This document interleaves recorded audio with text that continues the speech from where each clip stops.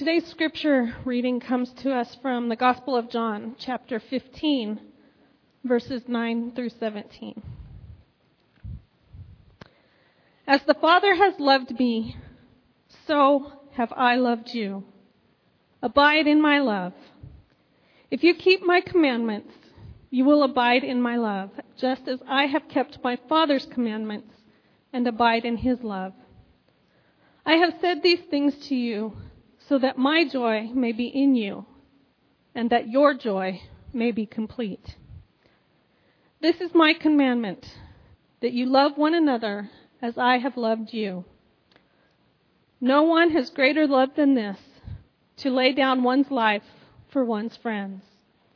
You are my friends if you do what I command you.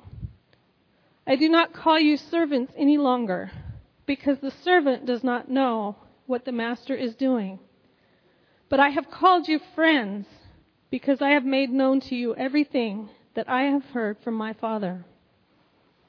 You did not choose me, but I chose you, and I appointed you to go and bear fruit that will last, so that the Father will give you whatever you ask him in my name. I am giving you these commands so that you may love one another.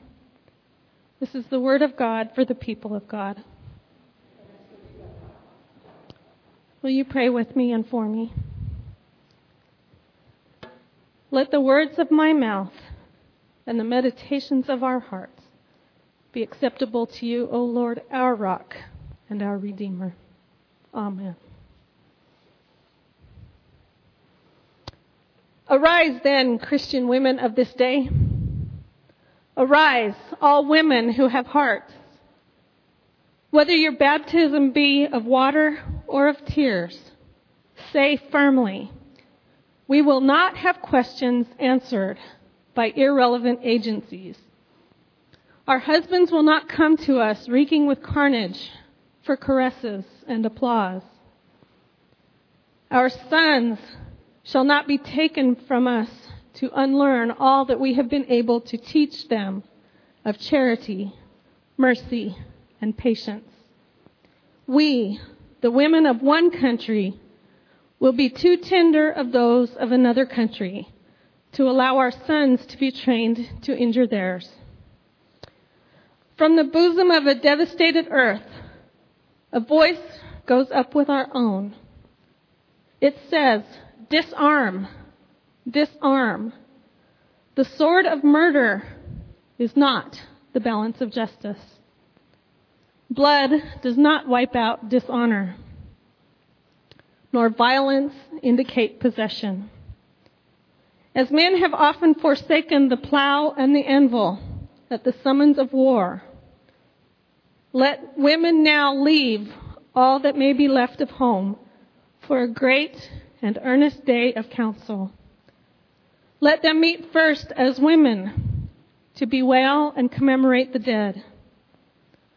Let them solemnly take counsel with each other as to the means whereby the great human family can live in peace, man as the brother of man, each bearing after his own time the sacred impress, not of Caesar, but of God. In the name of womanhood and humanity, I earnestly ask that a general Congress of women without limit of nationality be appointed and held at some place deemed most convenient and the earliest period consistent with its objects, to promote the alliance of the different nationalities, the amicable settlement of international questions, and the great and general interests of peace. Such are the words written by Julia Ward Howe in 1870. Howe constructed this essay in response to her heartbreak and joylessness that were caused by the devastation of the American Civil War and the Franco-Prussian War.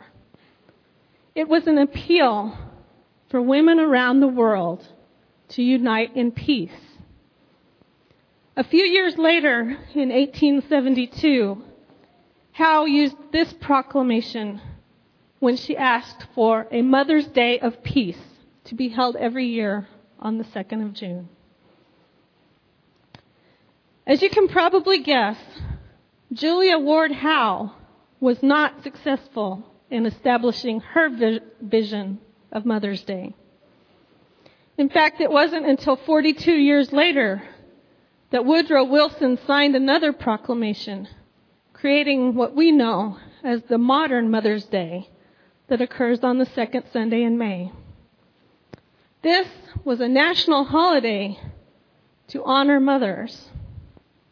And it was the result of the efforts not of Julia Ward Howe, but of another woman who simply wanted to honor her beloved mother in memoriam. Today, the celebration brings much happiness to mothers around the world as children and spouses, partners and friends shower them with cards and flowers, reach across the miles with a phone call, and generally indulge their desires for one day. It is a very nice sentiment, and it is very appreciated by many women. Yet for many other women, this is a very difficult day. Some women have lost children through estrangement, adoption, death, and yes, even abortion. Still others have never been able to have the children that they so long to bear. There are many people like me who have lost their mothers, and even more who were denied the experience of a mother's love through negligence and abuse. When viewed through these lenses, it's understandable that a day meant to recognize love and embrace joy can become a source of pain. No matter how hard we try, we cannot deny that we live in a world that contains much pain. In the last few weeks alone, we have watched in horror and disbelief as the city of Baltimore fell victim to race-induced violence. Nepal was devastated by earthquakes. Texas, Oklahoma, and Colorado have been subject to tornadoes, hail, flooding, and even snow. And an El Paso family was destroyed as a troubled man murdered his young daughter and then himself. We only have to look to our neighbors, our families, or even ourselves to see serious physical and mental illnesses, discrimination, poverty, and hatred. When all around us is in chaos, it is oftentimes hard to find the love and joy which Hallmark and Teleflora tell us should be professed on this day. Brothers and sisters, this is not unique to the 21st century. The first century disciples experienced many of the same hardships that we find today in our modern world. The Jewish people were thrust into poverty and oppression at the hands of the pious church leaders. The physically and mentally ill were cast out of the community lest their uncleanliness rub off on the pure. Frequently, Jerusalem was witness to violent executions performed by a ruthless Roman government. The first century world was frequently in chaos, and therefore joy and love were not high on the list of attainable goals for God's chosen people. It is in this crazy and broken world that we find Jesus and his followers in today's scripture reading. In fact, this homily takes place in the part of John's gospel known as the farewell disclosure. Not only were the disciples in the middle of the turmoil of Passover festivities, but they were also only hours away from Jesus' arrest and execution. It was then, when all around was contentious and nerves were on edge, that Jesus brought a message to those gathered in the upper room. As the Father has loved me, so I have loved you. Abide in my love. If you keep my commandments, you will abide in my love, just as I have kept my Father's commandments and abide in his love. I have said these things to you, so that my joy may be in you, and your joy may be complete. What a message this was.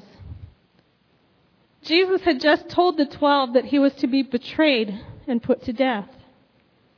But here, in the midst of this devastating and confusing news, he was offering a gift of complete joy. All they had to do to receive this intangible present was to obey his commandment, to love one another as I have loved you. They did not have to work for it. There was no payment required.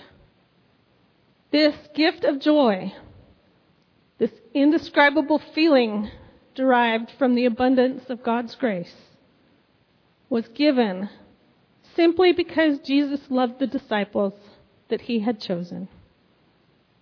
And friends, this is the good news for us today. Jesus loves and Jesus chooses. He did not just choose 12 men to carry on his ministry to the world 2,000 years ago. He is continuously choosing men, women, and children to do the very same thing today. And he loves us all unconditionally. He endured arrest, trial, and crucifixion because he saw something in humanity that was worth saving. Jesus chose death in order to redeem God's children simply because of his unconditional love. Now, this does not mean that heartache and discontent will cease to exist. There still will be tragedy. There still will be other people who try to turn us away from loving God's children. We will get sick. We will lose our mothers, be subject to abusive relationships, and witness violence. What it does mean, though, is that Jesus is here in the midst of our pain, giving us the courage to stand up to our challenges and the strength to persevere in the face of struggle. In all the messiness of life, when joy seems to be elusive and love cannot be felt, we can rest assured that God has chosen each of us. He loves us unceasingly. We are safe and secure because of God's grace, even when he seems to be very far away from where we are standing. Ladies and gentlemen, people who profess to love us will hurt and disappoint us from time to time. However, the love of God the Father, God the Son, and God the Holy Spirit is always comforting, always virtuous, always fulfilling, and always available. Therefore, on this day in which we are supposed to profess love and joy and to celebrate with our mothers, we celebrate. But we also call for a renewal of our faith in the Christ who has already chosen us. He has called each and every one of us by name, and he is offering a life full of love, grace, and unending joy. Embrace his love. Celebrate his joy. Share his grace. In doing so, we can and we will grow with God, grow with others, and grow in service to the world. Amen and amen.